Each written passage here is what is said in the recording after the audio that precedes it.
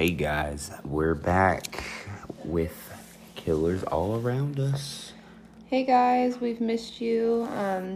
Just wanted to hop on here and give you guys a new case tonight. It's going to be awesome.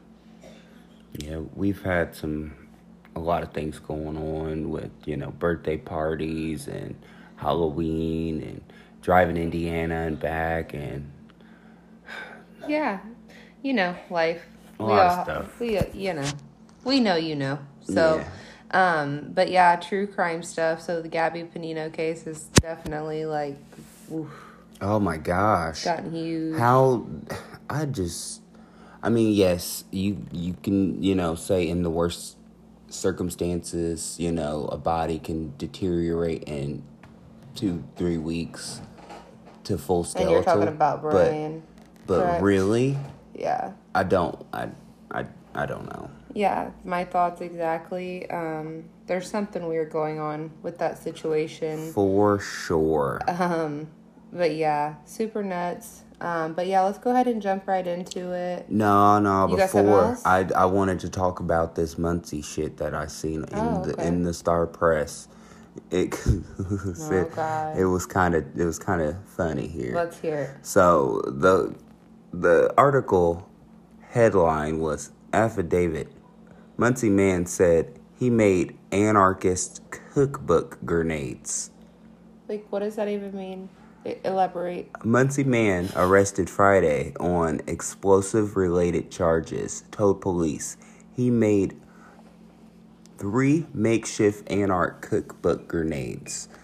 Giovanni Jaquel Rambert, he's 28, and I know this guy. Wow. Didn't know I knew this guy until somebody in the group chat told me who he was, and I was like, oh, okay. I didn't even know who this was, but yeah, I know him.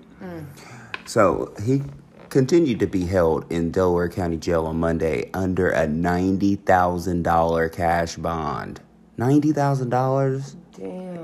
Damn. That's fucked up. For 3 counts of possession with a construction device, a level 2 felony carrying up to 30 years in prison.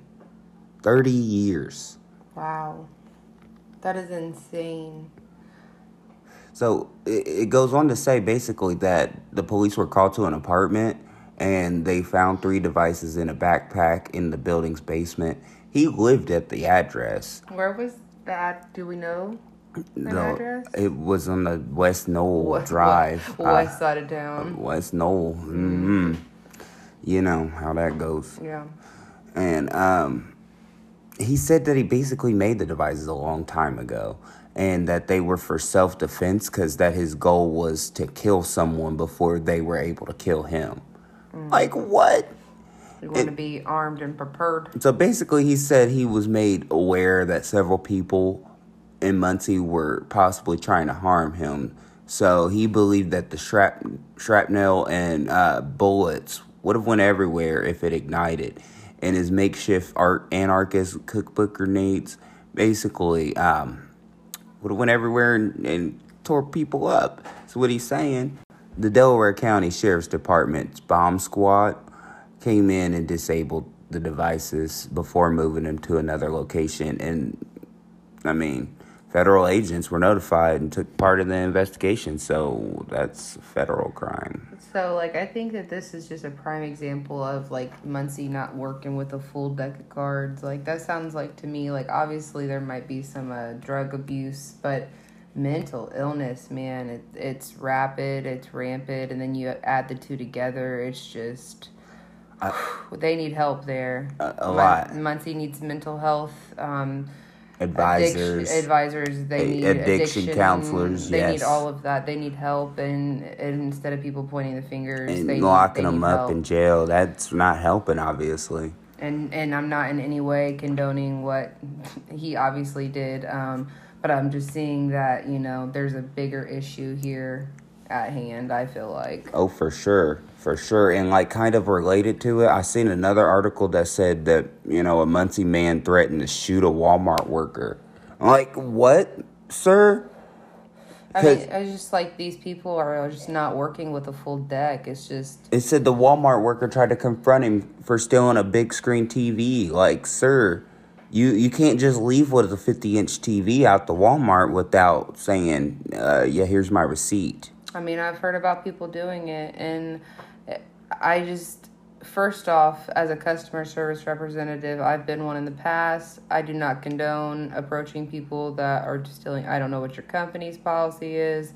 It is never right. I would never approach anyone stealing anything. Your life is not worth risking for the company's property. No, because they're going to replace you in an hour. It is not worth it.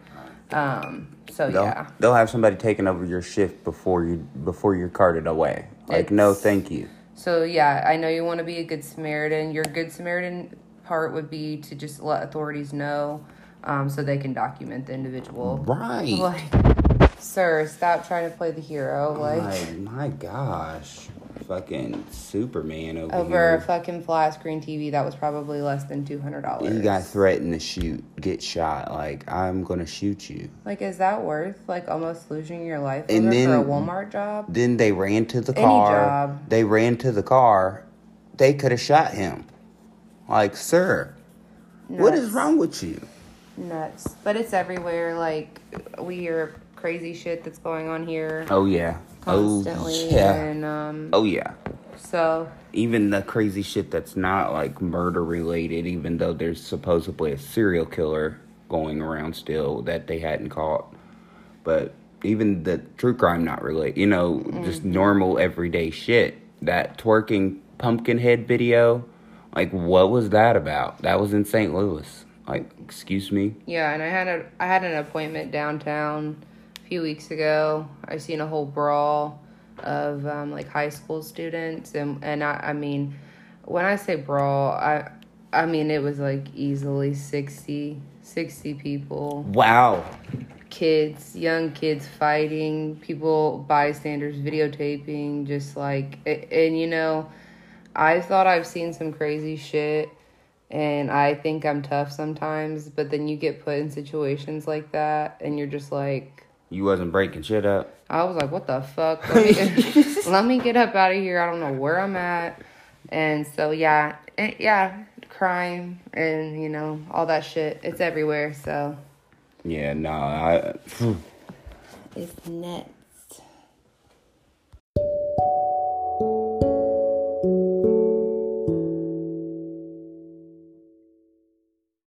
Okay, so let's get into the case today, guys. I'm not ready for this. I don't feel like... Yeah, you know what my case is, so you know the story. Yeah. So you're not going to be too shocked on everything, but... I'm not prepared. Yeah, no, I mean, how do you prepare yourself for this? Because, I mean, it's just a crazy tale of some fucked up shit. I mean, in my opinion, I don't think everything was fully explained, and... let's get going. I mean, the case is Tamla Horsford, guys. If you didn't read the caption, the show notes, or whatever they're called, it's Tamla. And basically, I mean, the case is about, you know, the last moments before her life ended. And, you know, I mean, I want to start with, you know, her life and, you know, how we got into this unfortunate series of events that was told, you know, to the world as her last night. Tamla was born October 10th, 1978 in Kingstown, St. Vincent and the Grenadines. It's an island near Barbados. Her father, his name was Kirtland St. Gior, and her mother's name was Elizabeth Potts. She was remarried to her new husband, Tamla's stepfather, Timothy Potts. So Tamla was, you know, described as having a joyful, loving spirit who enjoyed spending time with her family. Tam was married to a man named Leander Horsford. Sorry, don't want to mess their name up. They had 5 boys together, and she gained a stepdaughter and a grandson when they married. Tam enjoyed dancing, hosting friends, family at her home. She made sure that everyone felt welcome, and she was described as having a kind soul, an inviting smile, and her personality was filled with life. She was an active boy mom, shuffling between sports and various activities. Wow, so she just sounds like, your everyday mom, just, working hard, living her life. She sounds like such a great person, full of life. Right. When Lee met Tamala, he was said to have met his best friend. Oh. When Lee wanted to move his business from Florida to Cummings, Georgia, Tamala was down for the adventure. New scene, better education opportunities for our boys, a lot like our recent story. Mm-hmm. Tamala first met her new neighbor, Michelle, after moving into their new home in Cummings. Tamala's boys were involved in everything from sports to after-school activities, and being a boy mom was never easy. But she loved every moment of it. She was an active mom in school and in the community. She could be found regularly at various sports games, cheering on her sons. She was an incredible mom and loved to cook and take care of her family. She welcomed so many people into her life and into her heart. She was loved by everyone who knew her, and her vibrant personality touched the lives of so many. Tam liked going to the beach and dancing. Tam didn't spend many nights away from her boys, but whenever she did, she called frequently and made sure to pack snacks after cooking dinner. She seems like she's such a mom. Like she just is so, she loves her kids. This is sad. The night of Saturday, I don't know, the 3rd, I think. I'm sorry. I don't know why I said the night of Saturday. Like, that was a really weird statement. But that Saturday night is probably what I was trying to say, guys. Tam and a few other football moms planned on celebrating the end of the football season. And it was one of the moms' birthday, Jean Myers. She was turning 45, and the group of about 9 other ladies decided to celebrate by having an adult ladies sleepover. The party started around 7 p.m., but that night Tam was making dinner for her family. Her friend Michelle stopped by, so they chatted about things. Tam told Michelle that she was going to the sleepover and even invited Michelle to tag along. Michelle was like, nah, decline that. Saying that those weren't her type of people. I mean, respectfully. They continued chatting and laughing, I'm sure, about how she wasn't going. Yeah, right. She made sure her boys were good and situated before leaving to the party. And she arrived fashionably late around 8:30, toting her imported tequila.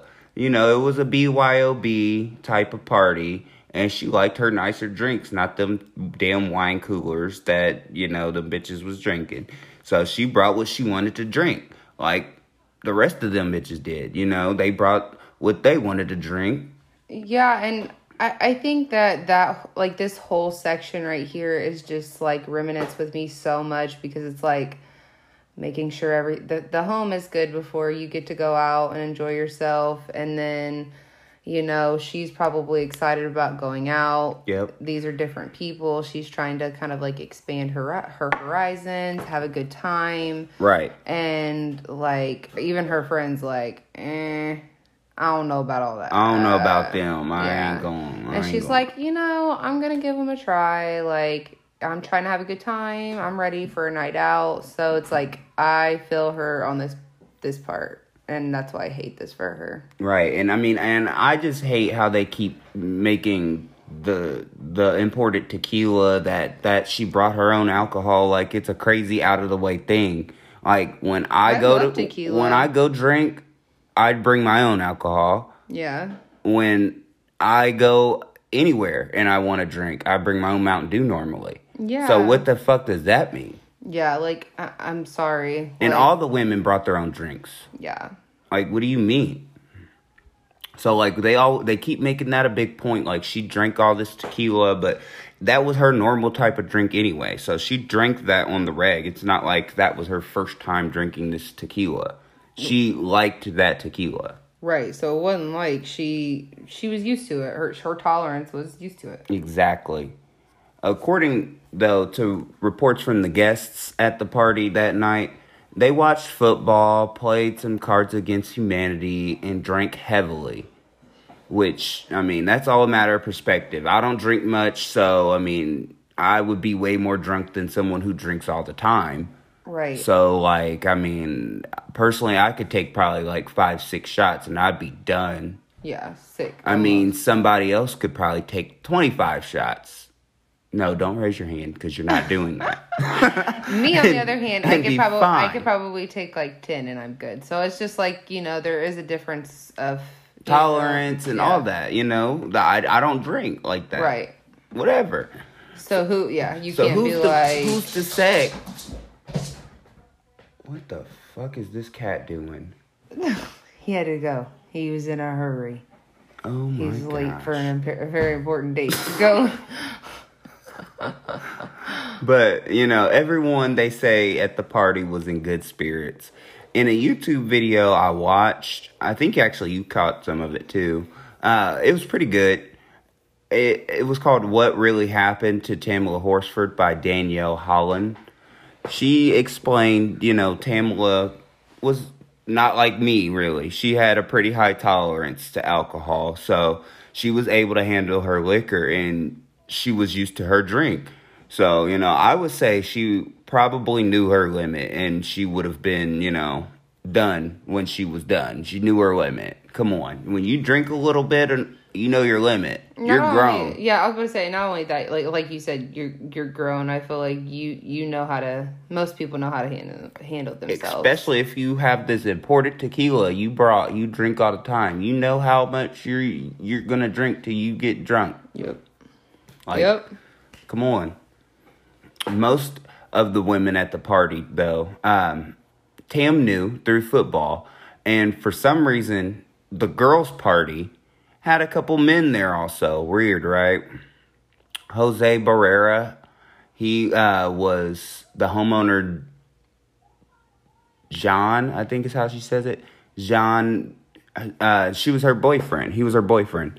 And Thomas Smith, he was one of the other guests' husbands. They were there in the basement watching the game together while the ladies partied upstairs. That wasn't until snacks were made, and eventually they merged with the ladies. Now, so initially they were not supposed to be there, right? Like that was the... Originally, it was a girls' party, a girls' sleepover. Yeah, and so then odd that they were there in general. Yeah, so super odd. In the basement, and then they came and merged with the party. So. Well, okay, but to be the devil's advocate, I know you. I know, if I'm having a girls' night and you're like, I don't want to go out, can I just go and chill in the bedroom and just, chill? So, I can see that aspect, Same. And, oh, let me go out to the kitchen because I'm kind of hungry. Let me see what's out here. So, it's okay. I could see where that's not huge red flags for me. Right. But the other girl bringing her husband.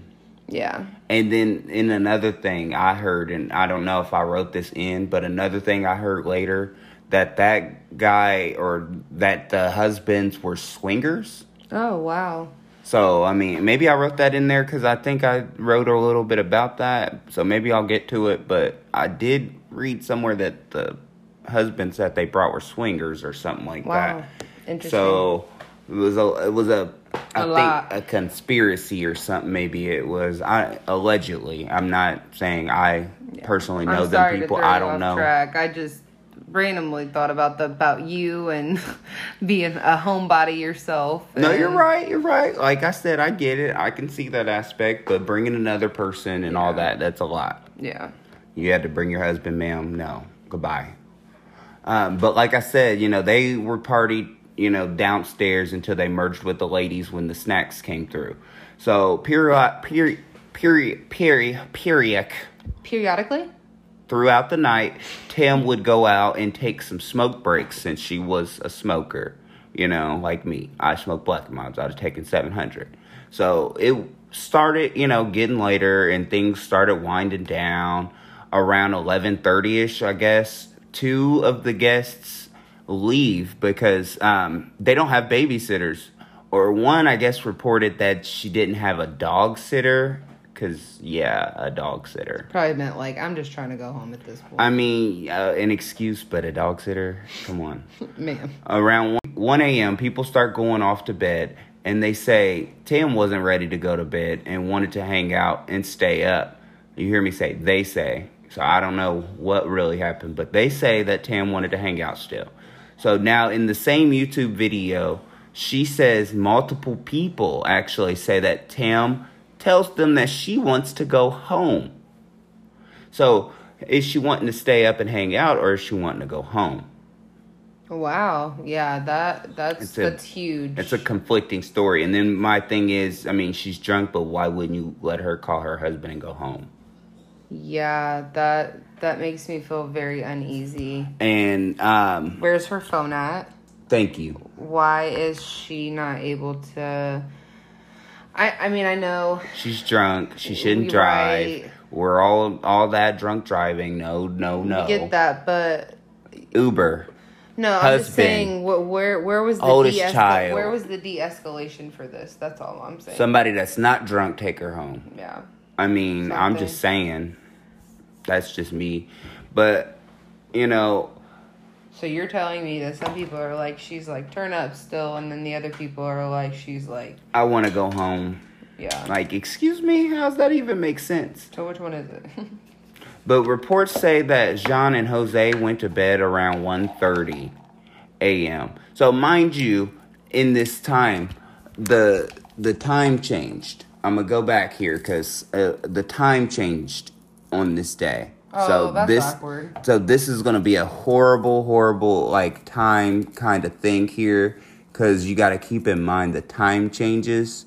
And it was November, so the time was set back an hour. Mm-hmm. But the time changes at what time? 2 a.m. And it goes back to 1 a.m. Mm-hmm. Right? Yeah.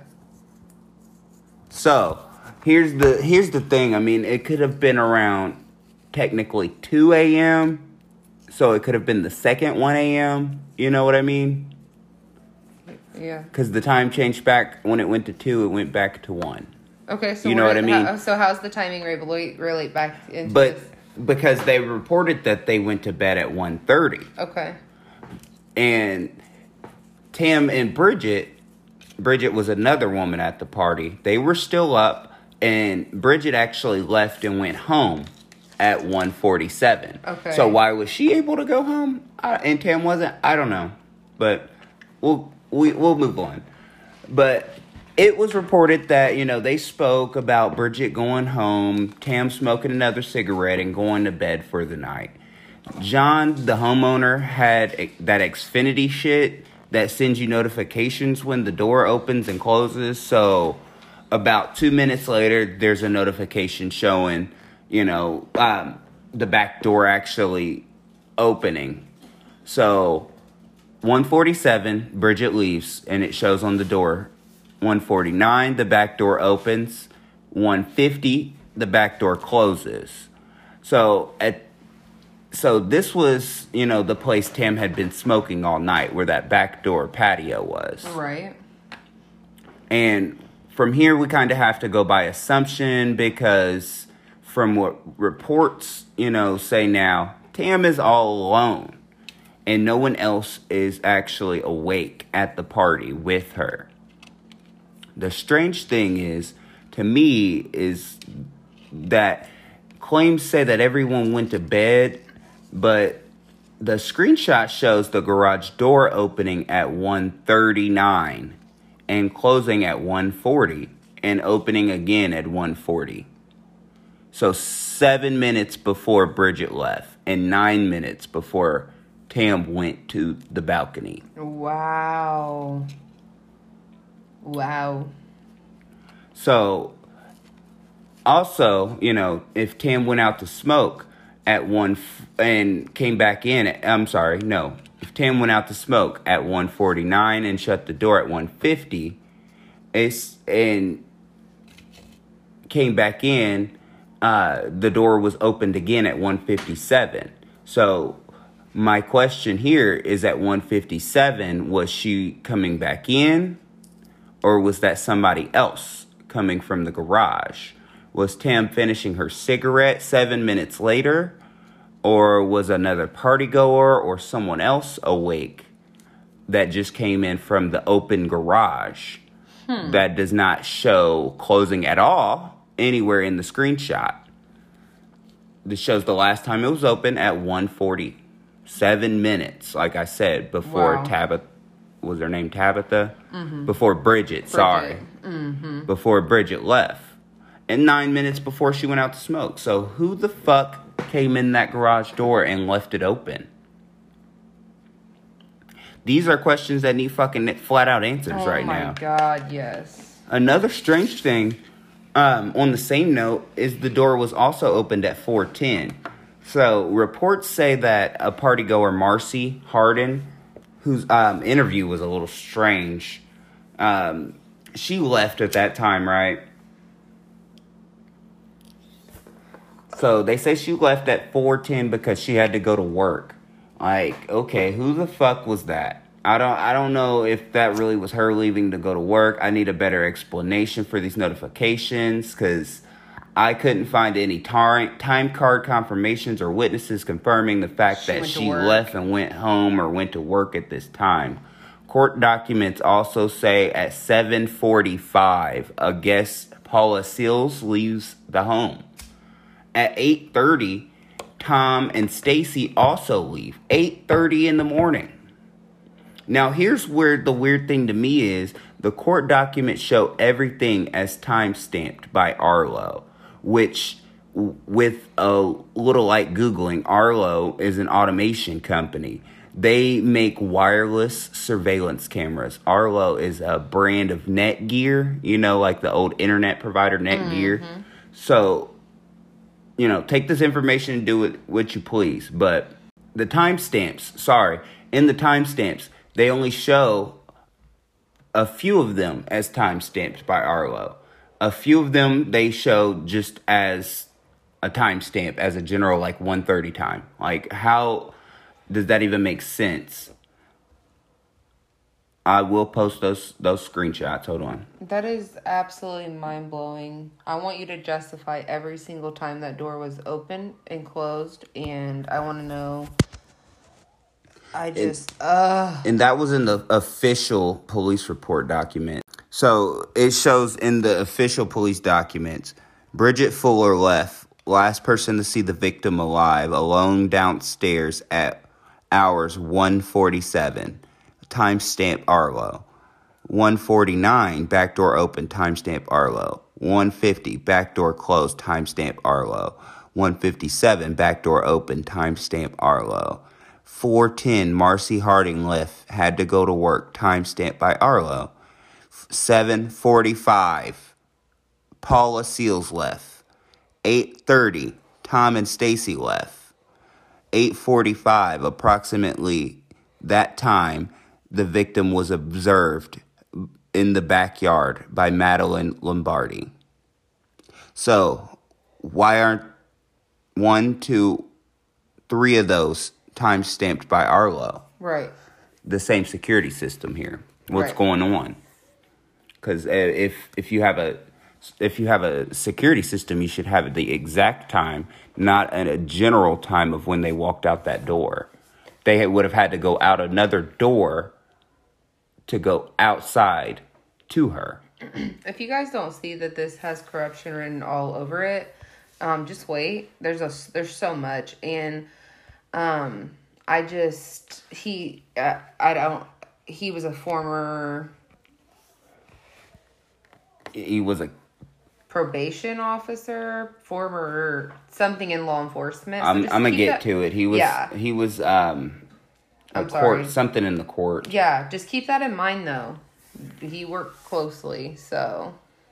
Yes, he worked with the court system, but go back here in Mary Harding's police interview. She stated that her and the drunk friend that she took to the bed around 11, and Jose actually came in and hooked the TV up and left after he hooked the TV up. She said she could still hear the TV on and the people in the living room, having fun, basically, still, as they would at a party, because who goes to bed at 11 at somebody else's house? That's what I was thinking. Like, you guys are boring. It's like, I get you guys are older, but, like, if you guys are having this rip-roar and party 11 o'clock, really? Why would you go if you have to go to work in the morning? Yeah. So, sure.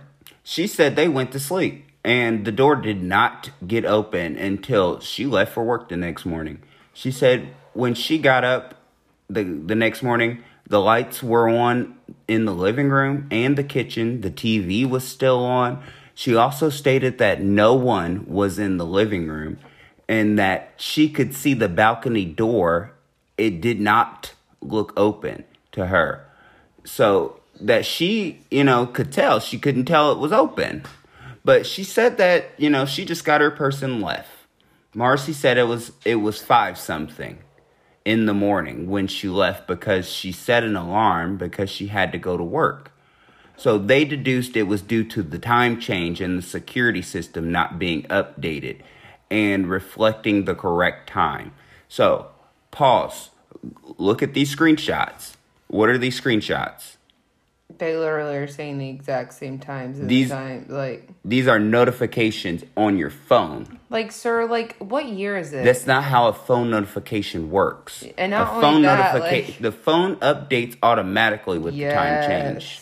What year is it? And then it's auto showing you what times the timestamp is on the system and when you're getting the notification. They're the same time. The time on the system is updated. Like, sir, are you dumb? Updated. Idiot. Fucking idiot. So how do you deduce that? I don't know. Like I said, I call bullshit on that as well because the screenshots just show, the phone notifications. And if Marcy's fucking time on her phone updated, then why the fuck wouldn't John's phone notifications update on her phone? Like, that's not how phones work. Yeah, that's complete bullshit. Anyway. Things don't add up, man. Things just fucking don't add up. Yeah. Also, in the interview, the detective asks questions like, did you push Tamala off the balcony? Marcy becomes defensive and says, this has been traumatic for everyone involved because your wife, mother, daughter died. So, like, what a bitch. Then, something else that rubbed me the wrong way, the detective goes on to say, we're just trying to get closure here for everyone so that this can stop. Like, everybody? I hope that you mean her fucking husband, Lee, or her father, Kurt, or her fucking children. Like, fuck them bitches in the interview. What do you mean, everybody? The trauma they've been put through. The fuck? I don't even understand. Sorry to slightly inconvenience you that someone lost their life. Like, get the fuck out of here. You scream guilt and cover up. So, now, this is where the story picks back up, when John's aunt wakes up for the morning, she gets up at 8:30. Mm-hmm. So 8:30 is the same time as Tim and his wife left, correct? Tom and Stacy Smith left. 8:30. And she starts making coffee in her room sometime between then and 8:45.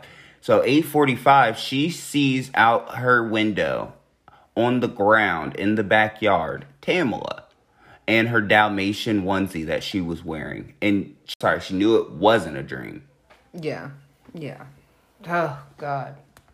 So, instead of going out to check and see, if she's okay or hell, simply screaming and pointing, she went on upstairs to get her niece, Jean. So Jean and Jose got dressed, went downstairs, called 911 at 8:59. Wow. Okay. Which, I thought about playing the 911 call like you seen. I even pulled up a part of it. I'm not going to do it because it's on YouTube. I mean, you can go pull it up. And I'll link it. But it's almost 8 minutes, and I don't think I'm gonna play any part of that because I don't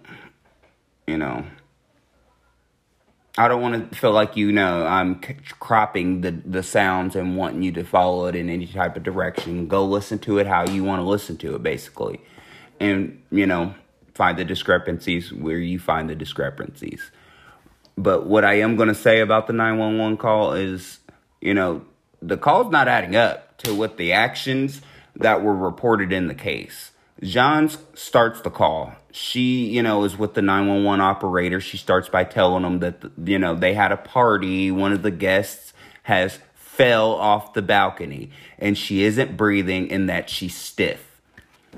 So we're going to lead the 911 investigators to a conclusion just off the jump.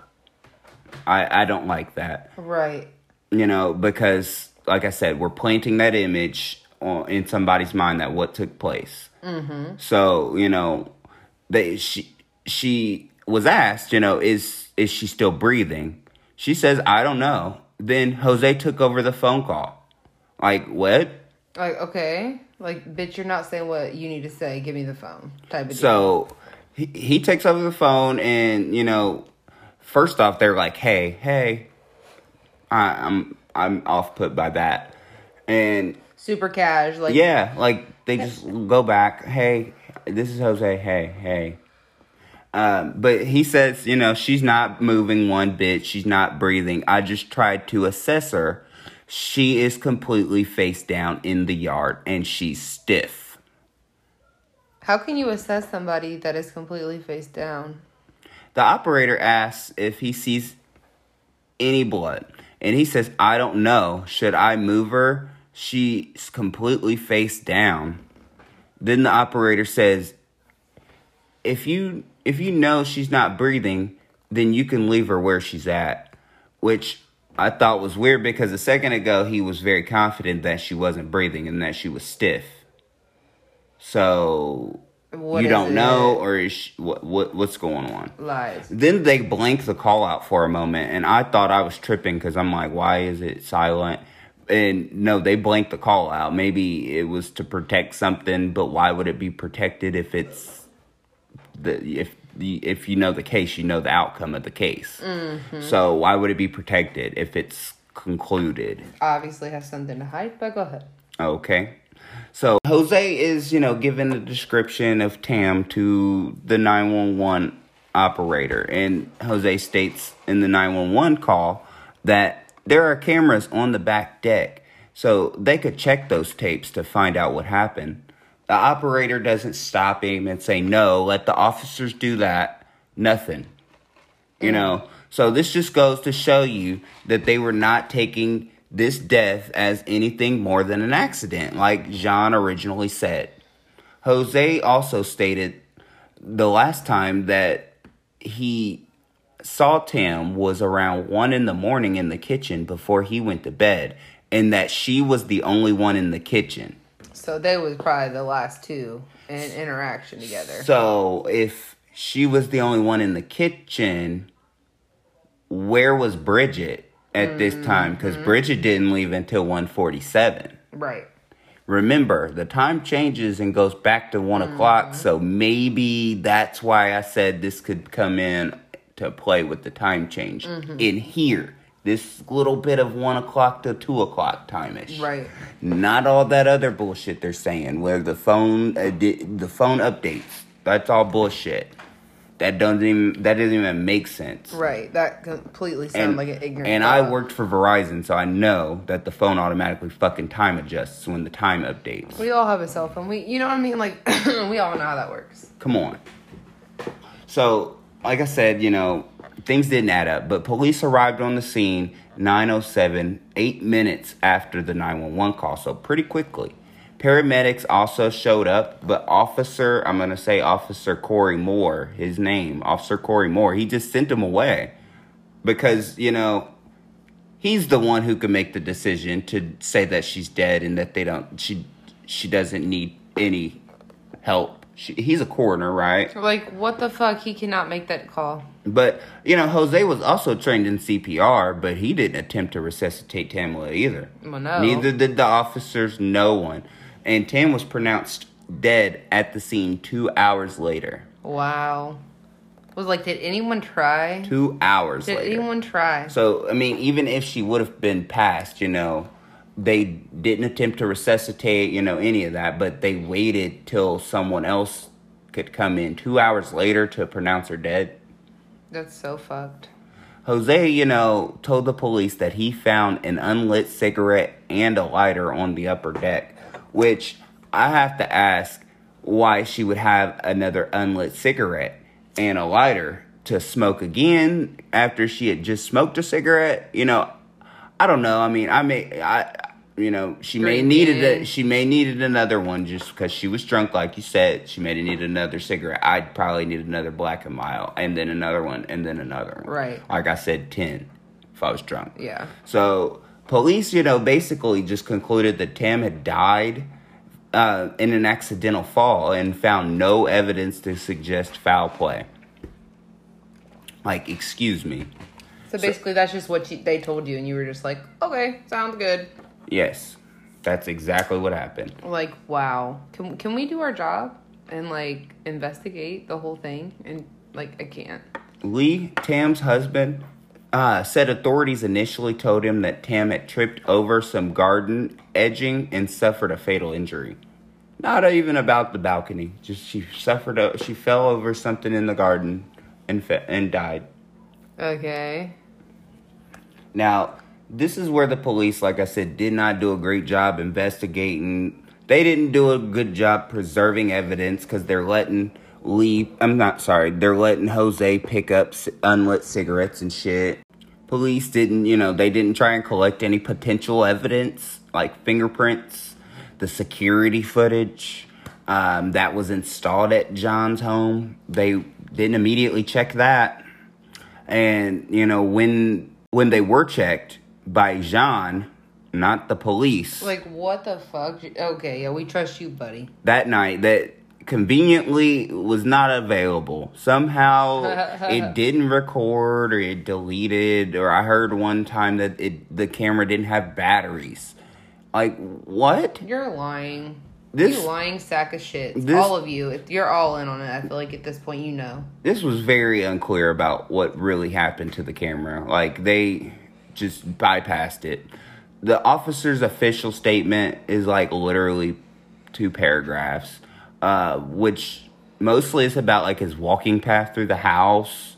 There was something that sticks out to me that, was about the way the officer reported how Tam was found. Now, initially, Jean and Jose claimed that Tam was found face down with both her arms down to her side. Both of them.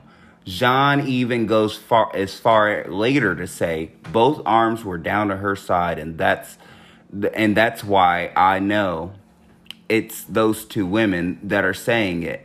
So I don't know what they were talking about. It was in an interview, but she said that both of her arms were down to her side. So she didn't know why both of the women were saying it, because they spoke to detectives and her arm was up here in a position to brace itself. It was not, because that image is burned in my head, because the best way I could phrase it almost looked like she face planted, because I'm like, I'd never imagined someone landing with their toes pointed and her hands perfectly by her side. Like, all my stuff is based on Law and Order, and so it's not a good reference point. But I was just shocked at how she was lying. So that was an official report, that she had in an interview, with a reporter. Like, she was talking about someone else, how they were saying that her arm was in a different position and how her body was found. But she's saying, no, that's not how it was. Yeah, so, and which I feel like is really, really crazy information, because if you think about yourself just falling, you're going to try to put your arm up, or you're going to try to, like, help yourself brace that fall. And if your arms were completely beside yourself, then maybe she was already gone before they even pushed her off of there, or before she fell off of there. So yeah, that's definitely a key part of the evidence there. So the official report, it does state that the officers found Tam in a prone position with her legs extended straight. So her legs were still the same. The report also claims that her left arm was along her body and bent at an obtuse angle at the elbow, placing the hand away from her body, and the right arm was extended down to her side. They sketched a little doodle, and it'll be on the socials too. But my question is, who the fuck moved her arm, guys? Yeah, that's what it is, and I think that they were like, we need to make this look more believable. Let's stage her body better. Let's make this look more like a fall. Yeah, I definitely believe it. They moved her fucking body. I believe that too. Someone did. Yeah. I don't know who did it. Someone did it. Yep. My theory. They examined her again, around 11:05 after calling, all the people back from the party that had left the night prior. The police, grouped the people in two groups.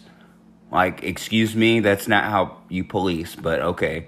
The group that was still at the home, they stayed inside the home, awaiting, directive from the deputies. The other group was the people who left the party. They were kept outside, away from the group that was still there. Like I said, I'm not an officer, but the law and order I've seen, you're supposed to split them motherfuckers up. Right, getting their stories together, Exactly. So they don't have time to coordinate a fucking story together. But who the fuck am I? I don't work for the Forsyth County Sheriff's Department. And not only that, honestly, I feel like maybe it might go deeper than that. They probably already had their plan together, but that night. Exactly. Something was fishy. Mm-hmm.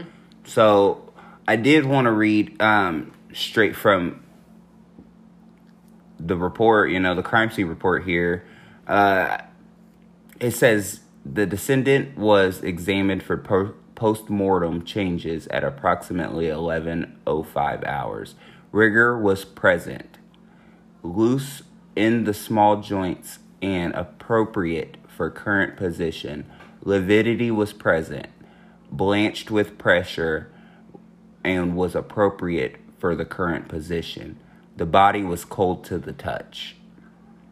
A red-colored substance, visually similar to that of blood, was observed on the cuff of the right sleeve, as well as on the shin area of the right pant leg. The stains were photographically documented with a scale. A protrusion within the right wrist on the ulnar side was observed and photographically documented. A break in the skin also on the ulnar side of the right wrist. So everything on that right side of that body, something happened. Was observed and photographically documented with the scale. A laceration was observed on the right shin and photographically documented. A linear contusion on the left shin was observed. A small abrasion was observed on the interior of the left wrist. So, could all of this correlate with a fall? So, they go back and they measure the deck. The deck measures ground level to the top of the rail, 14 feet and 10.5 inches. 14 feet. So, like a ladder and a little bit higher than that. Like a 12-foot ladder. Okay. So you could fall from that and maybe break your ankle. Break your neck. Something like that. If you fall straight on it. Okay. So, yes. They go on, in the report to say what they found in her bag. They mentioned in her bag, they had her wallet, a clear plastic bag containing green leafy material, which was collected for destruction. for consumption. Right. Within the black wallet of Florida's driver's license, a bank statement, and $1, a U.S. currency, same, were observed.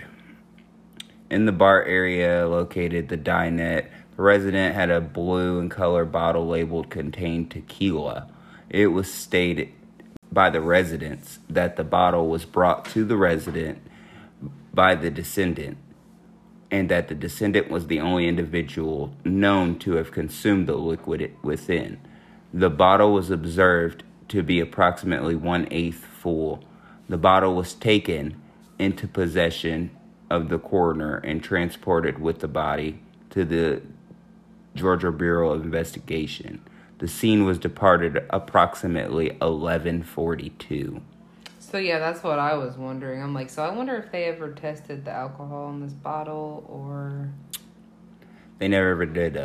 We'll get to that. Yeah, I'm sure they didn't. Right. Police interview all the witnesses at the home that night. They, everyone said Tamala was happy. She was the life of the party. Everybody, like, how do you all coordinate this story? Probably because you're in groups. But other than, their team losing, everyone was in good spirits. Or probably because it was the damn truth. She probably was the life of the party and they were fucking jealous. So, hey. I'm going to call it like I see it. Preach it. They gonna say there was no arguments or conflicts that were reported. But in a couple things I found, they may not necessarily be true. I don't know. I wasn't there. But in an interview with Marcy specifically, she referenced Jose and Tam having some conflicts about weed. She said Jose said something like, "Don't be bringing that shit around here." Yeah. That's a direct quote. "Don't be bringing that shit around here." So sir, you have an anger obsession about weed? Yeah. Like, what is it? I mean, honestly, she probably was like, "Okay, sir, you are crazy." So. In another report, they reported the same thing, basically. So, Tam did, in fact, have weed on her that night, the green leafy substance they consumed. So, hell, I have weed on me every night. I don't know what to tell you. I don't know. If I was her, I'd be smoking weed at her party. I don't know about her, but I would have. You think maybe she just laughed it off okay. That would have been Not me, right. I would have been, all right. Yeah, I mean, it's another thought too. Could she have maybe went out there and thought she was alone and maybe was smoking some reefer and he got upset? And I mean, he was really adamant that he did not want her smoking. And when you're an adamant smoker, you can't really just take no for an answer. And then don't smoke before you go to bed. That sounds like the fucking pits, bro. So, I mean, that sounds like the ghetto. Don't smoke before you go to bed. So I can definitely see maybe that theory. And then like I said, I have weed on me every night. I don't know. Yeah, but I don't know if she was smoking at the home, if that's what caused the disagreement or not. But, words were obviously said about Jose feeling about weed, because clearly Marcy had a comment to say about it. Mm-hmm. Enough to make somebody else uncomfortable. Right. Before, the autopsy results were complete, speculation of foul play had already begun, and rumors started swirling. About 2 months after Jose Barrera was fired from his job as Forsyth County court officer. So, like I said before, he was a court officer. He was fired for accessing documents for the incident report internally on multiple occasions. So he was looking up, No, sir, you can't do personal that. documents about the case for Tamala before anything was released. So wait. Multiple times. So this man went to multiple work times and was like, "Let me go ahead and look up Tamala real quick. On the clock. Make sure that they ain't got nothing too incriminating." And then they're like, "Sir, you can't do that." On the clock. While he's on the clock too. So he couldn't even say I did it while I was off the clock, and it was my own free time. Because I mean, it was probably something that wasn't illegal for him to even have done. I know, really. Because, I mean, he was a court officer. He was, yeah. Sir, you have access to incident reports, I'm sure, internally. So I'm sure you could have done that, but I'm sure you were a little too close to that situation to have looked it up. You knew better, motherfucker. Yeah. You knew goddamn better. You shouldn't have did that shit. Yeah. So, when he did this, hundreds of people were sharing. I was one of them. Hundreds of people were sharing Tim's story with the hashtag Tamala Horsford, questioning different angles of the case and calling for justice. Like I said, I was one of them. Yep, for sure. And still am. All the time. That's what this title's going to be. Hashtag justice for Tamala. Yes. The autopsy was released February 5th, 2019. In the findings, they noted her shoulder, her chest had no scars or injuries, that her nasal bone was intact. Now, I'm no expert, but yes, you are. I would think if someone jumped, fell, something like that, 14 feet, they would at least have a broken nose. They fell directly on their face.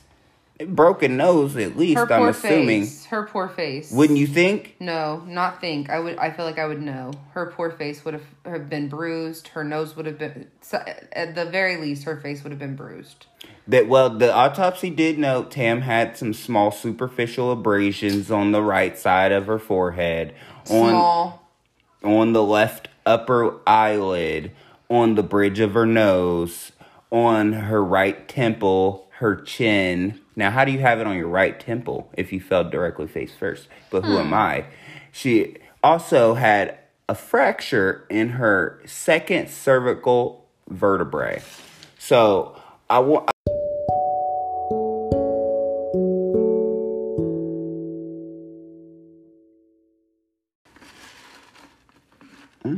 everybody needs some of that Sonic cherry limeade that you had there. Is it tasty? Sponsor us. So, the most common cause of that cervical vertebrae, the C2, which was called the hangman's fracture. This trauma is most common caused by a motor vehicle accident, falls, penetrating or blunt trauma, sports-related or diving injuries. There can also be non-traumatic causes, actually, like compressed fractures from osteoporosis, arthritis, cancer, inflammation of spinal cord, which all sounds terrible, too. Yeah.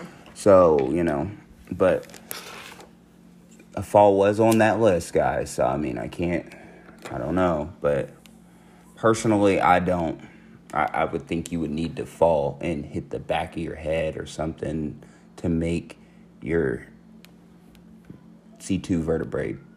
But even then, her face wasn't really even that bruised. Like I said, and her nose wasn't. And that vertebrae, for some that don't know, is like that very base of your neck. So, Sorry, I didn't say that. No, it's okay. Right. Some people don't. That is the part of my neck that hurts so bad every day. All the time. And I wish I could pop it, but not in a way that would hurt me. It would break my neck. Yeah. But anyway, yeah, that looks like such an awful part to snap and break.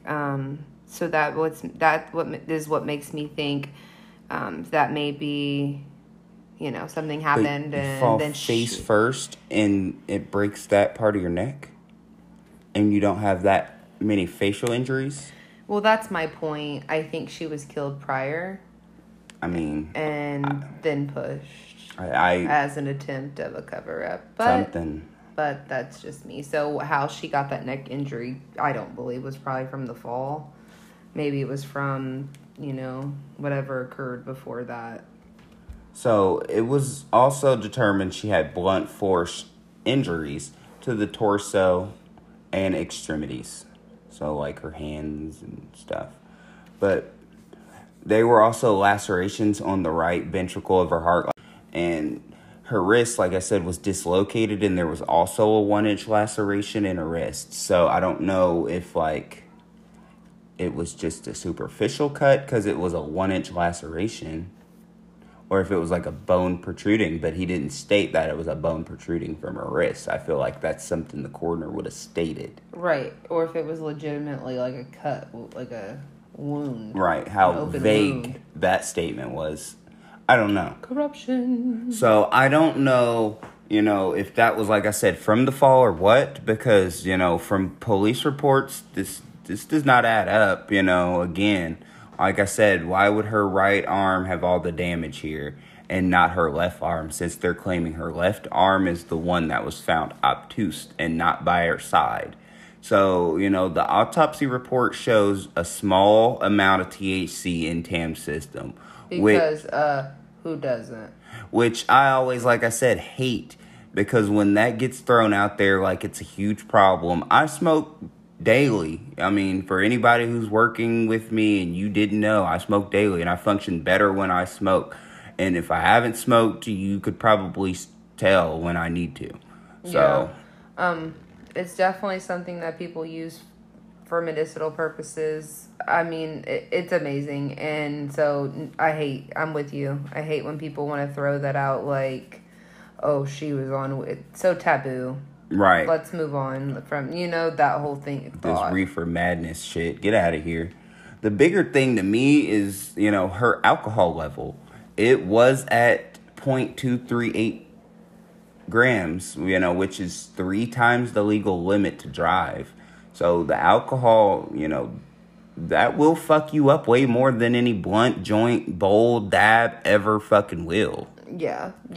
So she's feeling it. They also found a tiny amount of, literally lower than the lowest caliber of 25 micrograms. Literally the tiniest amount.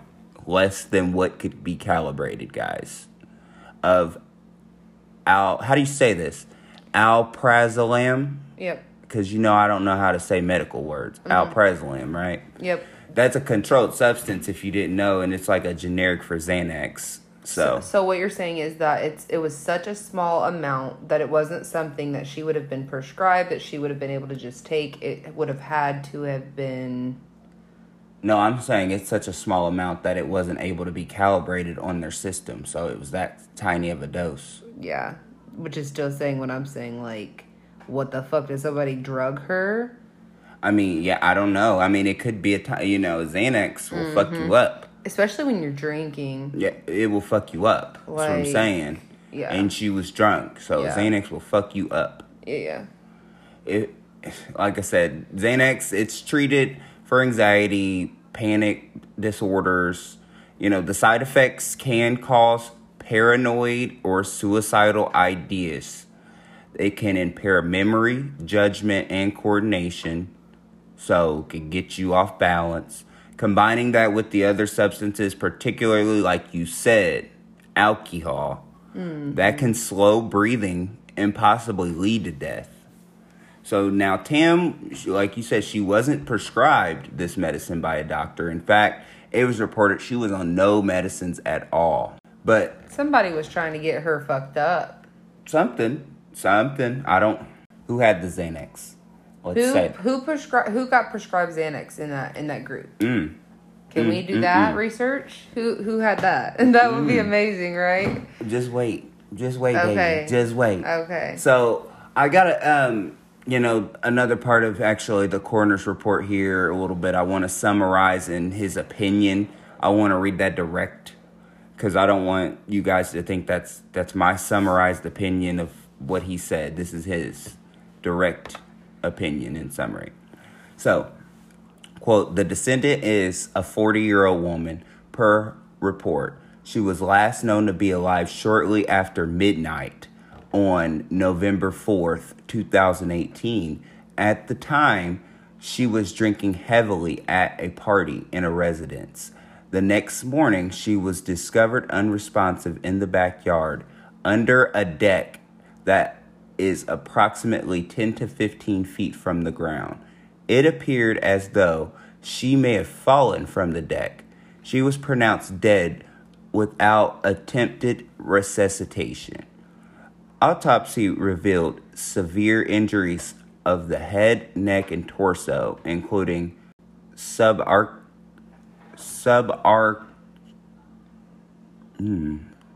if you know, I don't know how to say, you know, I don't know what it is. Subarachnoid hemorrhage. A hemorrhage, damn it.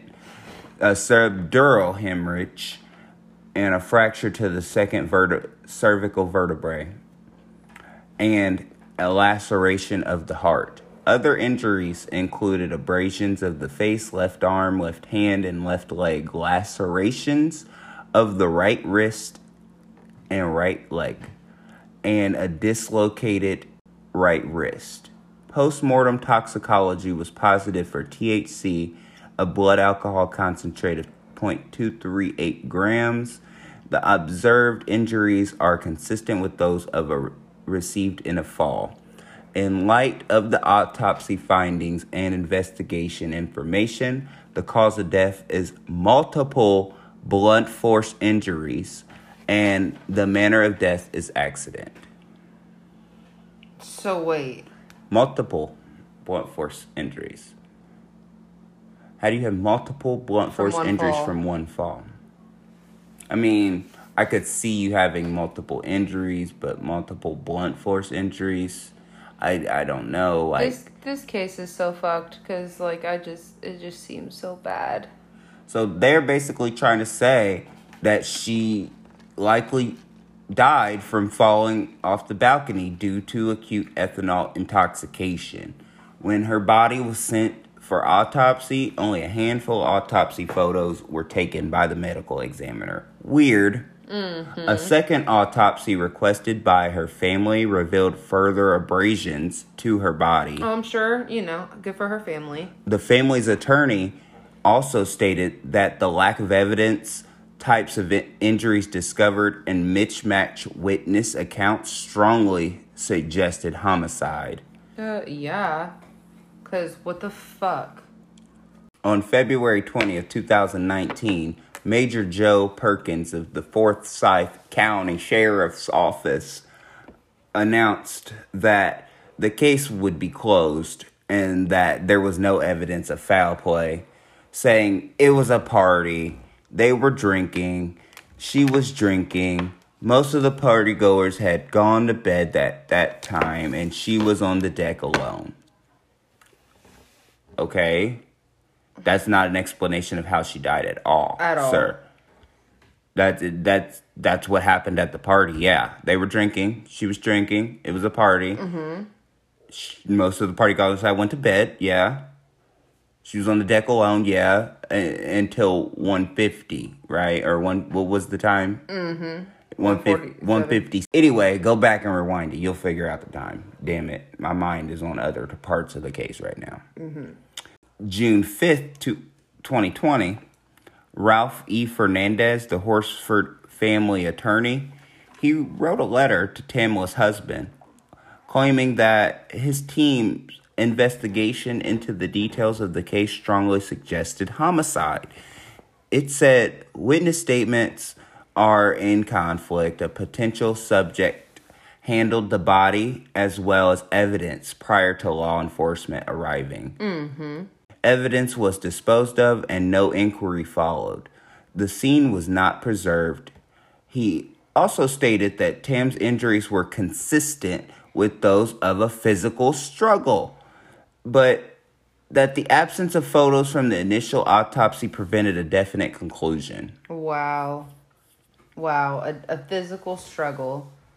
Like I'm saying, man. Thank you. Tam's name and case spread across the internet again, starting with protesters in Cummings, Georgia, who included her name on their signs alongside, the names of Black Americans killed by the police in recent years. Black Lives Matter. Yep. A Change.org petition calling for the case to be reopened amassed more than 586,000 signatures. And rappers T.I., 50 Cent shared posts about the case, asking for the second investigation. Yes, use your platform. Even though we don't love T.I. Yeah. 50 Cent now, he's one hilarious motherfucker, I swear. I swear to God. Mini Mint. On June 12, 2020, Forsyth County Sheriff Ron Freeman sent a letter requesting that the case be reopened and investigated by the GBI, the Georgia Bureau of Investigations. So he stated that the investigation was best undertaken by an independent law enforcement agency and that the GBI agreed to reopen the case on June 18th, 2020, but did not specify when the investigation would begin. According to a supplemental report from the Forsyth County, Jose Barrera admitted in a call with Lieutenant Andy Callan that the supplemental report essentially advised that Jose and contacted the investigator on November 7th of 2018 and advised that he had checked Horsford's left arm for a pulse. So the arm that was down to her side, he checked it for a pulse. So that was read in the second report, in the GBI report here. So it continues to go on and say that, Barrera did in fact move Horsford's left arm per investigator Callan, but in an interview with the GBI specialist, Agent Derek Glasgow, Jose denied moving Tamla's arm. The GBI confronted Jose with Callan's report. He called it bullshit. He denied ever telling Callan that he'd moved Horsford's arm. He insisted that he hadn't moved her arm. There was no way I checked for a pulse, quote. So how did you know that? She's not breathing. She's stiff. She's stiff. I can't. Excuse me, sir? Wow. Great job. So, the GBI also reported information about the relationship between Callan and Barrera, who worked together at the courthouse prior to Tamla's death. According to the statement Callan gave GBI, the ADA James Dunn had previously given Jose's cell phone number with the context of helping Barrera find a job with the FCSO. Okay. Dunn told Callan that Barrera had recently been fired from his job with the state probation officer along with a female for lying. Apparently about a relationship between the two. Wow. Liar. You're fucking liar. So, he's a cheetah. And a liar. He's a cheetah and a liar. So, Dunn said that while Barrera shouldn't have lied, he was a good guy and with a, quote, good reputation around the courthouse. Okay. That's bullshit. It's bullshit, sir. The GBI report had also revealed new details of concerns relating to the lead investigator from Forsyth County, Mike Christian. In October 2020, Christian resigned from the Forsyth County Sheriff's Office amid an internal affair investigation into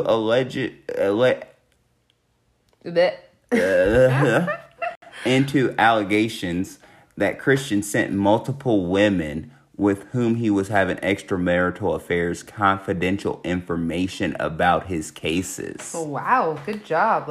That's not even dick pics, confidential information about the cases, sir. You know them bitches, we're probably getting that and okay, why are you... I don't need to know this. I don't care.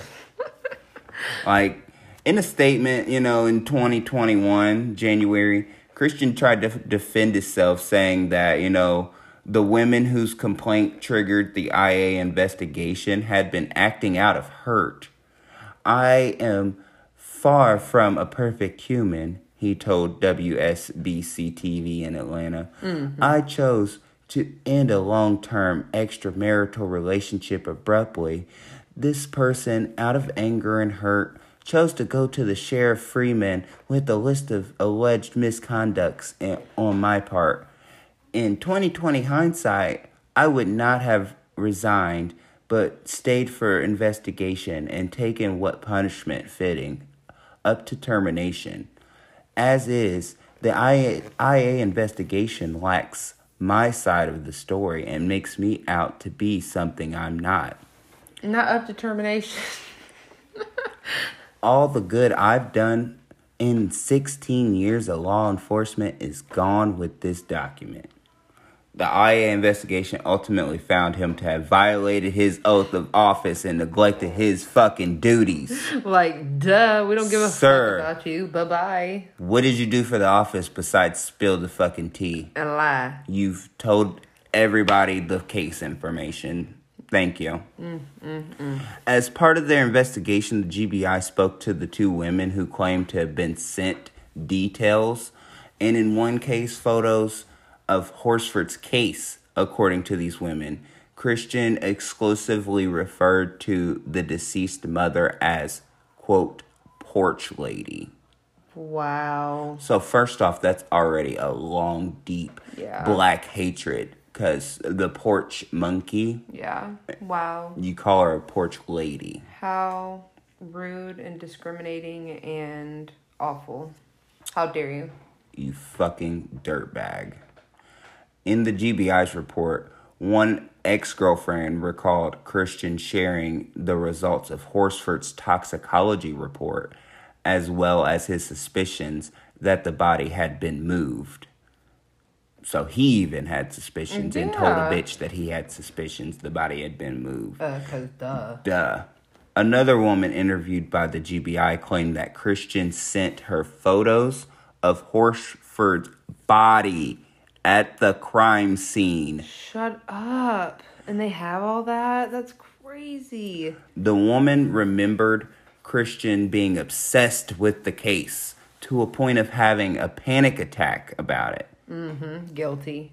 According to this ex-girlfriend, because he had multiple, Christian told her he believed the death was an accident, but doubted Tamala fell from the balcony based on her injuries. So, I mean, if it was an accident, why wouldn't you have just shown it as an accident as it happened? Exactly. Not as covering it up as a different type of accident. So I don't believe that either, sir. At all. I don't believe that either. You're giving us a line of bullshit right now to make yourself sound better. That woman, remember, Christian told her that he discovered calls between Barrera and Kaylin prior to the 911 call. What? So he called Officer Kaylin before the 911 call. Remember? They were woke up at 45. Yep. They called at 59. Where's the call records from that, sir? And suspected Kaylin had helped the partygoers come up with this story. I bet they did. According to the woman, Christian was worried he would go down with the officers who set the scene. Set the scene. If there was evidence of calls between Kaylin and Barrera, the GBI didn't find it. I wonder why. Right. In fact, records for Barrera's cell phone turned up nothing between 12 a.m. and 10 a.m. the day Horsford died. Because they said he called from John's phone. When the GBI clarified, Verizon confirmed that Barrera had not used the network during those times. Both Barrera and Kaylin denied any communication about the death prior to the 911 call. So my whole thing is there's multiple ways he could have called him. House phone, he could have called him from a different cell phone. He could have called him from a phone app. Anything. Wi-Fi calling, that wouldn't have been on his network. He could have just deleted it. Like, cut the fuck out of here. But he's such a fucking idiot. He can't figure out that his phone's not going to lag when the time changes. Like, okay. Like, I just doubt it. So, 3 screenshots of Snapchat messages that Christian sent to his girlfriends were obtained by the GBI. In a message sent the morning of November 4th, Christian appears to joke about notifying Tamala's husband of her death. Quote, "Hello, sir. I know you've never met me, but I'm here to tell you that your wife and mother of your 6 children is dead. Oh yes, I'm happy to report that she was really, really drunk, tripped, landed face down in the backyard. And I know you have fun memories. Enjoy corralling these 6 boys who are now going apeshit." Unquote. Wow. You fucking dirtbag. You piece of shit. You burn in hell. In a message from November 19th, so what, about 15 days after, 2 weeks or so, Christian types, "Greetings from racist cracker bastard murder covering up land. How are you today?" Okay. He continues, "It's a nice rainy day for digging shallow graves by the roadside." In this context, Ralph Fernandez, the Horsford family lawyer, believes Graves is referencing Michelle Graves, a friend of Horsford, who's particularly critical of the investigation. Wow, that gives me like cold chills. When interviewed by the GBI about these messages, Christian admitted to sending them, but characterized them as sarcasm and in poor taste. To say the absolute fucking least. The minimum. Like, that's the minimum you could say. You are the biggest Poor fucking, taste?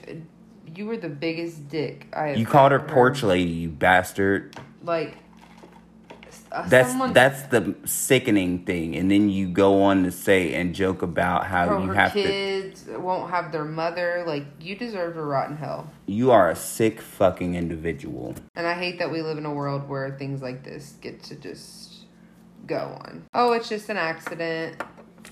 But while Christian admitted to sending the screenshotted Snapchats, I mean, because how do you say that's not your screenshot in your Snapchat? Mm-hmm. But my whole thing is he didn't know what that little green thing meant. That means she screenshotted you, you dumb bastard. You need to learn Snapchat. Even I know that, and I don't even fucking get on it. Stupid. While Christian, like I said, admitted to sending the screenshot sending the Snapchats to her, and she screenshot it. If you could figure out what I was saying. He denied sending any photos of the crime scene. Christian also denied having any knowledge of Barrera and Callan before the 911 call, having any, knowledge of that. He denied that. Wow. So, okay. As well, he denied, of having any relationship with Barrera and Callan before Tamela's death. Christian also told the GBI that he believes Tamela's death was the result of an accidental fall from the balcony, and that he had no doubt Tamela landed where she was found. I have doubts. I have severe doubts, and you had clear doubts that you told another motherfucker, and now you got a whole different story on the record. You're a bitch. He's scared. It's like a whole big conspiracy theory now. They're like trying to threaten his life. On July 28th, 2021, the GBI concluded their reinvestigation. Concluded it, ultimately deciding not to pursue criminal charges. Wait. The GBI investigation appears to have left other loose ends, because in an interview with investigators, Tam's husband's friend, Stephen Reynolds, he articulated concerns that the death may have been sexually motivated. It's my thoughts, kinda. This is a kind of along where I was thinking. I mean, I'm not going to say who was the sexual predator in the scenario. But I thought he didn't like her. I'm thinking it was sexually motivated too by that. But Reynolds claimed that two of the couples present that night Tam died were swingers. Who were the two couples? Tom and Jose. The two couples. Yeah, that's fucked up. And the two women. So, like I said, he concluded, they were swingers. And he told the GBI that his first thought was that Tam died after someone tried to initiate something with her sexually. This doesn't appear to come up anywhere else in the investigation, including in interviews with the two couples he implicated. Nothing. Where's the no rape kit? No, nothing. No. You would think. Like, you guys did a whole autopsy. There was no rape kit done in the autopsy. Like, why? None. Isn't that something that's like a standard? None was done. Wow. Wow. Exhume her body. Is it too late for that? Another question the GBI left unanswered was the origin of the Xanax found in Tam's system. Her toxicology report had been the subject of, much focus since the results seemed to confirm that she fell accidentally while intoxicated. This seemed, easily explained by the bottle of tequila she brought with her. But, she also tested the THC positive, whatever. The little baggie was found in her purse, whatever. Witnesses kind of confirmed, somewhat, saying that she was taking shots and maybe smoking weed that night at the party. So maybe, again, that's why her and Jose probably got into it. But Horsford also tested positive for the Xanax, It was the little, small dose, but, she had taken the Xanax sometime before she died. And alcohol and the Xanax, they're both depressants. Mixing the two can over-sedate you, slowing your breathing, all that, cardiac arrest, da-da-da, like I said a minute ago. The crime scene offered no explanation for this result. None. It was not clear where or when she took the Xanax or how she got it. Party attendants, they have unanimously denied any knowledge of Tam taking or being given Xanax. But there was one person there that night with a Xanax prescription. And who was that? According to the report, during the GBI's initial interview with that woman who was not named, she denied sharing Xanax with anyone. Yet the GBI investigation turned up text messages that suggested this was not true and that she had in fact shared Xanax with a woman from the party. In the message sent November 4th, the morning after Tam's death, another friend from the party texted her. I know y'all are a bit older, but do y'all not know how this phone thing works? They don't. They don't, because awful. She got a text while they was probably in and outside the house from each other. She's like, "Oh my god!" It was probably OMG. one outside, probably one that was still inside that was texting each other. OMG, all caps. So not only was they not separated, they was letting them text each other still. Probably. Oh my god. So she texts her the morning and says, "I'd hate to ask, but can I please get more meds? It really helped me." Excuse me? Wow. You're going to clearly ask for more Xanax After after Tam just died and y'all are here cold being questioned. How am I going to bring you the Xanax in front of all these cops? You cold-hearted bitch. You cold-hearted bitch. So it really helped me. Okay. The woman... Go get your own script then, bitch. I don't know. The woman with the prescription responded in an affirmation. So, yeah. They were coordinated to meet up and do an exchange. When they were confronted with this evidence, the woman confirmed that she had given her friend a small amount of Xanax the morning after Tam's death. She maintained that she had only given this woman Xanax because she knew her well. She said that other witnesses insisted that she did not give Tam Xanax that night and that she wouldn't have since she was not close with Tamla and she was aware she had been drinking.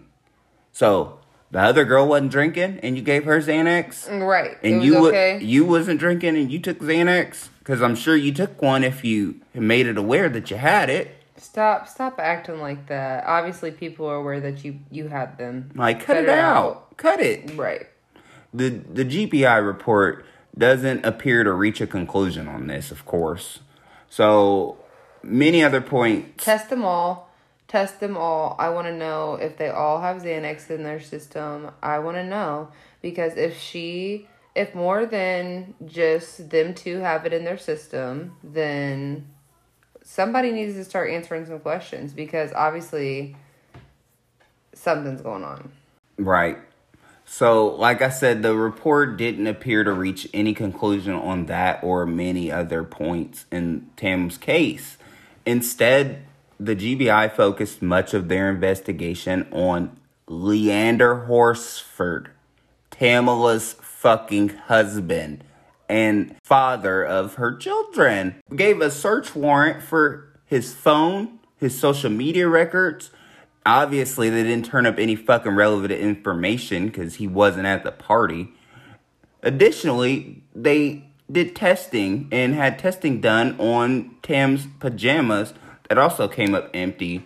But what I don't ever understand is why. Because he was a black man. Like, Where did that get him? I literally am just so frustrated because it's just like, you guys had so many clues right under your fucking nose, and you're like, oh yeah, let's go to the husband. He was not even there. Not even. Make it make not sense. even close. Like, what? Excuse me. Make it make sense. In the end, the GBI largely sided with the original fucking findings of Forsyth County, as you would expect. They said that this was simply a tragic accident, the result of a mom's night gone wrong, not filing charges. DA Penn seemed to agree with the findings of both Forsyth County and the GBI. That's super disappointing. As fuck. Like, you failed. Yeah. You failed her. Yeah, that the system legitimately failed her and her family, and she's not the only one. And then slapped Time him in and the time face again. and served a search warrant on Lee. Like, what a slap in the fucking face, you piece of shit. Like, even though these people are clearly being shady and weird as fuck, like, I can't. This poor family. Terrible. No wonder they don't want to talk to the media. They don't want to be in any media. Yeah. I wouldn't either. I would say fuck you too. Like, this is all just a horrible fucking dream that they can't, a nightmare, not a dream, a horrible nightmare that they're never fucking waking out of. Yeah. Like, it's terrible. Yeah, and then, like, the area they live, everyone's always, like, already fucking racist anyway. Oh, I'm getting there. Oh, you know I've gotten that in here. Like, Lord. Now, here is a theory. I didn't say it was my theory. Not exactly my thoughts, but maybe. But here's a theory. Many suggest murder and that the town of Cummings, Georgia, is a very racist city. Boom. And with Tamala being a black American resident, and the chances of people murdering her were quite high, considering that murders of black people have increased in the past couple years. In 1912, Forsyth County, where she lived, drove out every black resident and a mob of white supremacists. Every one. In the town's more than 1,000 black residents were driven out, and it stayed white for nearly 75 years. Black churches were set aflame, and night riders were terrorizing black sharecroppers and landowners, according to newspaper reports. This is scary that this is something that can really happen in our country. Like, no, this is not okay. You don't have the right to do this. Check this one.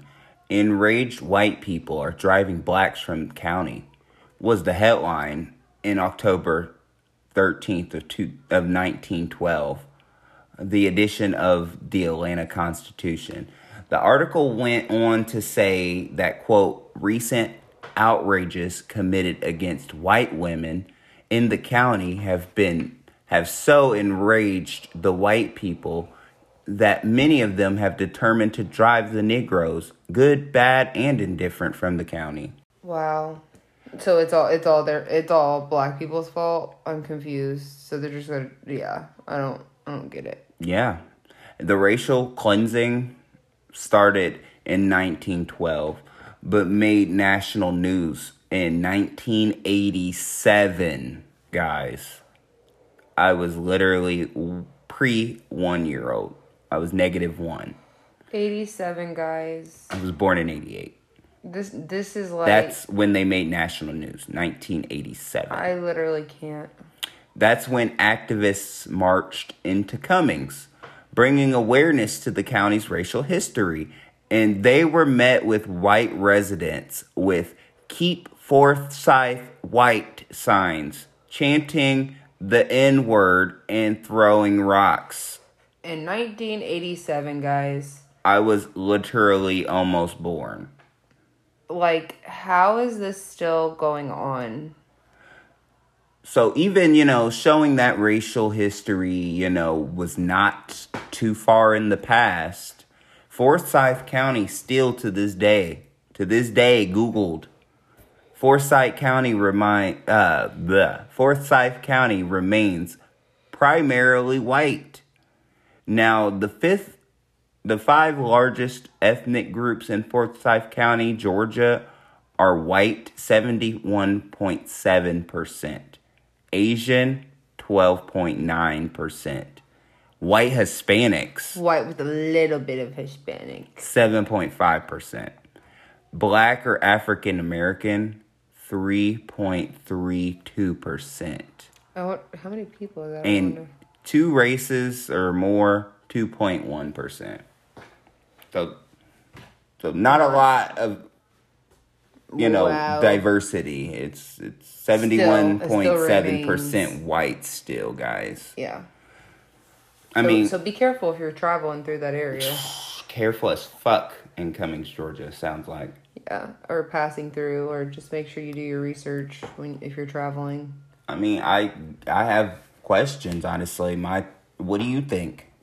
I already told you. I strongly believe that something went astray that night, whether it have been sexually motivated, whether it have been her having weed that night, and maybe, things... Him not agreeing. Yeah, and things got heated. Somehow they got into an altercation. Things happened. Other people were witnesses. They all agreed that they'd have the same story. Then they pushed her off. Then they started thinking like, well, damn, she's down there and it doesn't really look like how you would fall. So they went and tried to manipulate the body and did a piss poor job at doing that. Terrible.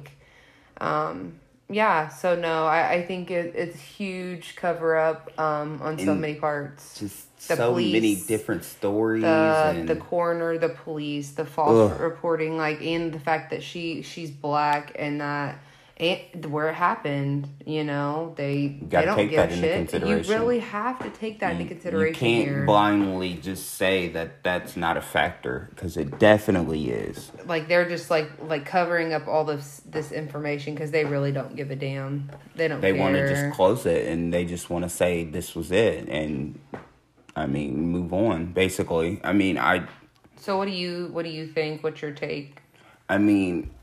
Honestly, my take on the whole situation, it's all fucked up. It's all a fucked up scenario. Honestly, we could probably really not ever know. Because, truthfully, Tam might have been the only other person to really know. It could have been a fucked up ass accident. Fucked up ass accidents happen all the time. Yep. But especially when you're talking about drinking and a Xanax, yes. Unless you have done that, you have no idea. Right.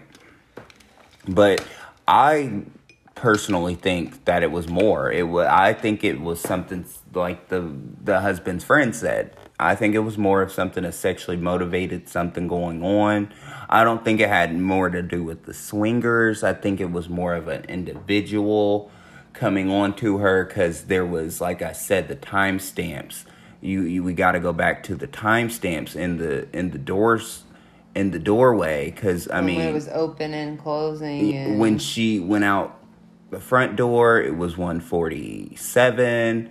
She came to the back door, it was 1:49, and opened it and closed it. So she smoked. Yeah. And then the door opened again at 1:57. Mm-hmm. So literally, 8 minutes later. So maybe she wasn't done smoking. And someone else. Maybe someone else came out to that patio door. Yeah. Maybe someone else came out a little too, drunk a little too, someone else and she wasn't doing that, That's not what she was there for. She was trying to have a good time, but not that fucking time. Right. So someone got upset, Because like I said, the way I would feel like you would break your neck in the C2, I would feel like you would hit your head backwards. Yeah. Maybe they pushed her, she fell and hit her head on something, she died. Yeah. So they tried to cover it up by showing it was a whole other accident and that they were not involved. Personally, I think that's what it was. I'm not going to say who I think it was or who, could have been, because, there's only 2 men that were there. Yeah. Personally, that you could say. There was only 2 men, so take your choice. Choose both. I don't care. Or any of those corrupt-ass women. But they covered that shit up like a bitch. They sure it did, was definitely covered up. Then I believe the police officer that was there, he was involved. The one first on the scene, he was involved. I believe that cop that he called before 911. I believe that was a thing too. I believe he called him and he did ask for his advice and he did tell him what to do. Mm-hmm. I believe all of that. Me too. I believe it happened. In a heartbeat. It did happen. But, you have to ask, did Tamela, perhaps, like I said, slip and stumble over some furniture that was on the deck and just fall over the rail, flat on her face, no trying to catch herself? Delayed response. That's not that far of a drop. It's 14 feet. You fall 9 feet every second. So you wouldn't have had too much time to react, but you would have moved your arm. You can't say you wouldn't have had time to move your arm in front of you or try to turn or something so you didn't fall flat on your face. But, you could go with the investigators theorized. She may have been sitting on the rail. Why? I don't know. And how was she sitting on the rail to fall like that? And how she would fall straight? Because she wouldn't be sitting on the inside of the rail to do that. Like on the inside of the porch, she would have had to be sitting on the outside of the porch. Why would you do that? When you're drunk, you might do some stupid shit, but you wouldn't have faced outward. You would have faced inward to face towards the porch. Right. But they saying she sat on the rail, lost her balance and fell over. Do you think someone had a hand in her death? Yes. Did did Tamela get into an argument with the person in the house that night? Do you think someone pushed her over? Like I said, do you think a completely different person came in from that garage door being open at 1:40? Someone else, completely danger walking into the garage and just coming on in through the garage door while she was out there alone. But if that's the case, why cover it up like an accident? Yeah. No, I definitely believe it was someone there at the party, was so involved, it maybe sketched out. I don't know why he was at the party. To begin with. Him or Tom or Tim or whatever that guy's name was. They gave me the heebie-jeebies. That just rubbed me the wrong way immediately when they said that there were 2 men at the party at a girls' night sleepover. You could have found something else to do, but... Not only that, and then you got super aggressive with a female, and from drunk. Jump Street. Y'all was all drunk. You shouldn't have been in that situation. Yeah. You should have removed yourself from the home, sir. Right. Just personally. But in the grand scheme of things, I low-key think they all kind of were involved. A lot of them, at least. A portion, because... even though they might not have physically harmed her or had any part in that aspect, they knew. How? They corroborate. How do you say that? Corroborated. Yeah, their story. Ooh, that was hard. Their stories. They got their shit together. So you can't tell me that they all weren't at least aware of what happened that night. So yeah, I think they all played a part, to be honest. At least the ones that stayed late enough. And my whole thing is, how does the husband and wife leave at 8:30? That's when Jean's aunt is getting up. Mm-hmm.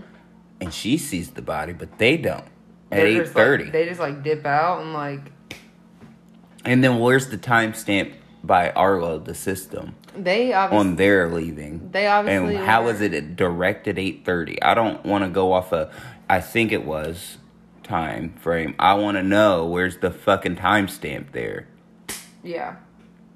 I mean, but my only thing is that they just up and left is because they knew. Something. They knew. They knew something. They knew. They weren't going back there. They were like, okay, let's get our shit, get out of here, act like we didn't know what the fuck happened, and be on our merry way. I'm with you. Like I'm with you when you white.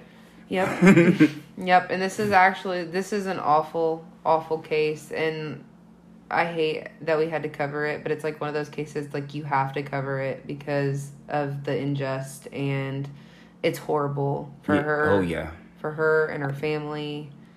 It's just, I feel so bad for her. She seemed like such a fun, loving person. It's just awful. I hate to hear this for her. And she just was out trying to have a good time. And it was like in somebody's crib, like just chilling. Like you would never think you would go to your, quote, friend's house and die. Like, you know, and like you hear so many things, like, you know, she was the only black lady there and the rest of them were white. You guys see that infamous picture, you know, and it makes me sick. It makes me cringe. You know, she's sitting in between all of them. And I don't even want to post that one, but you have to. And I can't speak, you know, as I'm not a black woman, but I can only imagine. It's like, you know, she was stepping out of her comfort zone. She was trying to go, you know, be with them and like trying to be cool with them and have a good time. And they undeniably did some evil shit to her. Yeah, for real. And, you know, like she said, I know this isn't the usual killers all around us episode, you know, but we have, you know, this case that was ultimately ruled an accident, and it had odd circumstances and different stories given, not to mention the fucking failures from the police by not treating this as a homicide. They literally just went on scene and went with what the fuck was told from the minute they stepped on, you know. But as I said, I feel this case needed to be put out there again and never forgotten, you know. Like I said, hashtag justice for Tamla Horsford. Forever, man, because this is something that, like, these cities in our country still exist. These people still exist, and we have to fight against these people. We cannot let these people do this to our country. Man. To our innocent, amazing people. Like, black people, white people, all of us, Asians, Hispanics, Indian, Native American, everything. Yes. Everybody. Yes. We need to be together. You know, we need to, if you hear some racial shit, you know, whether you're white and they're saying something, you know. Shut that shit down. You gotta put a stop to that. You know, we can't let that shit go on and keep letting that shit go on for generations. That shit's dead, bro. The shit's dead. In like 10, 20 more years, all the races are going to be mixed. It's not even going to be a white race. So that's really what you guys are scared of if we want to keep it a buck. But my resources today was an article from 11alive.com, Whitewashed the Racial Cleansing of Forsyth County. Yuck. A Rolling Stones article from the website. It was called New Documents Detail Cops Bludgeoning Response to Tamla Horsford's Death.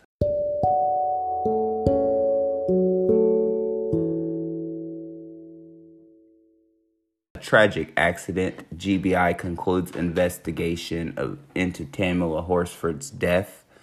That's ForsythNews.com. So, yeah, that has it for us, guys. That's it. Yeah, that was a rough one, but I'm happy that you covered it, and we look forward to doing another case for you guys. This is a Common Crime podcast hosted by husband and wife duo, Justin and Katie Daniels. This is a true crime pod that has our spin on the case and suspects. We're saying everything in respect of the victims and their families. This is our lighthearted way of bringing you the case with as much accuracy as we could research. You can hit us up with case suggestions. Add case suggestion in the subject line. Our Gmail is killersallaroundus at gmail.com. Our Facebook is Killers All Around Us, a true crime podcast. Twitter At Around Killers. Killers All Around Us. Instagram At Killers All Around Us. and then our lovely website. Killers All Around Us, a true crime podcast.wordpress.com. Yeah, guys. So, hey, thanks a lot. Please make sure you're sharing our episodes, helping us get our word out. We love you guys, and we'll see you next time. We love you. Bye. Bye.